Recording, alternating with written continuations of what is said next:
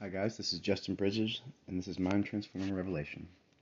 I got a couple spiritual poems I was going to share with you guys today. Make it short and sweet. Thanks for listening.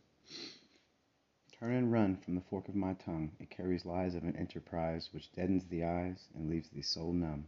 I say run before you become the dereliction most shun, and the conviction which guides your path is undone. At least that was my story. The enemy treads lightly daily and nightly to distract from the glory of the gift of each day the Father made for me. The faith of a mustard seed can grow to a shade tree. Everything great started small. There was no hate until the fall to berate us all. Our fate to answer the call for which we have purpose.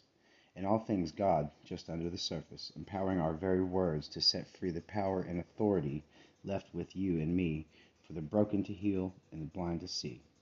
I serve a mighty God indeed. When there is a hunger, we do more than just feed. The Father is the gardener, I simply plant seeds that turn into a harvest rather than a meal. And through this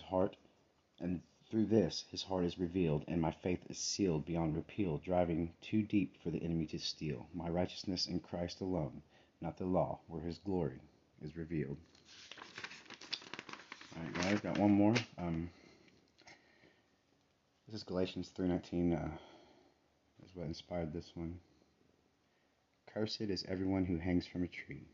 To redeem us from the curse of law he did not flee, though he felt fear as a man to the point of blood weeping, his Father's business the only keeping, paid the price for our deception, and did with little to no reception. The Alpha and Omega of our inception, but fully a man, who built things with his hands, walked these lands, and choked on the same sands, yet his focus remained on the Father's plans. The Almighty God put himself in a womb, not only to conquer the tomb, but to walk out the image of perfection, which translated is surrender to a loving Father, and what is rendered when you're centered in foundational truth. God is love. Love doesn't seek its own, so there is no you.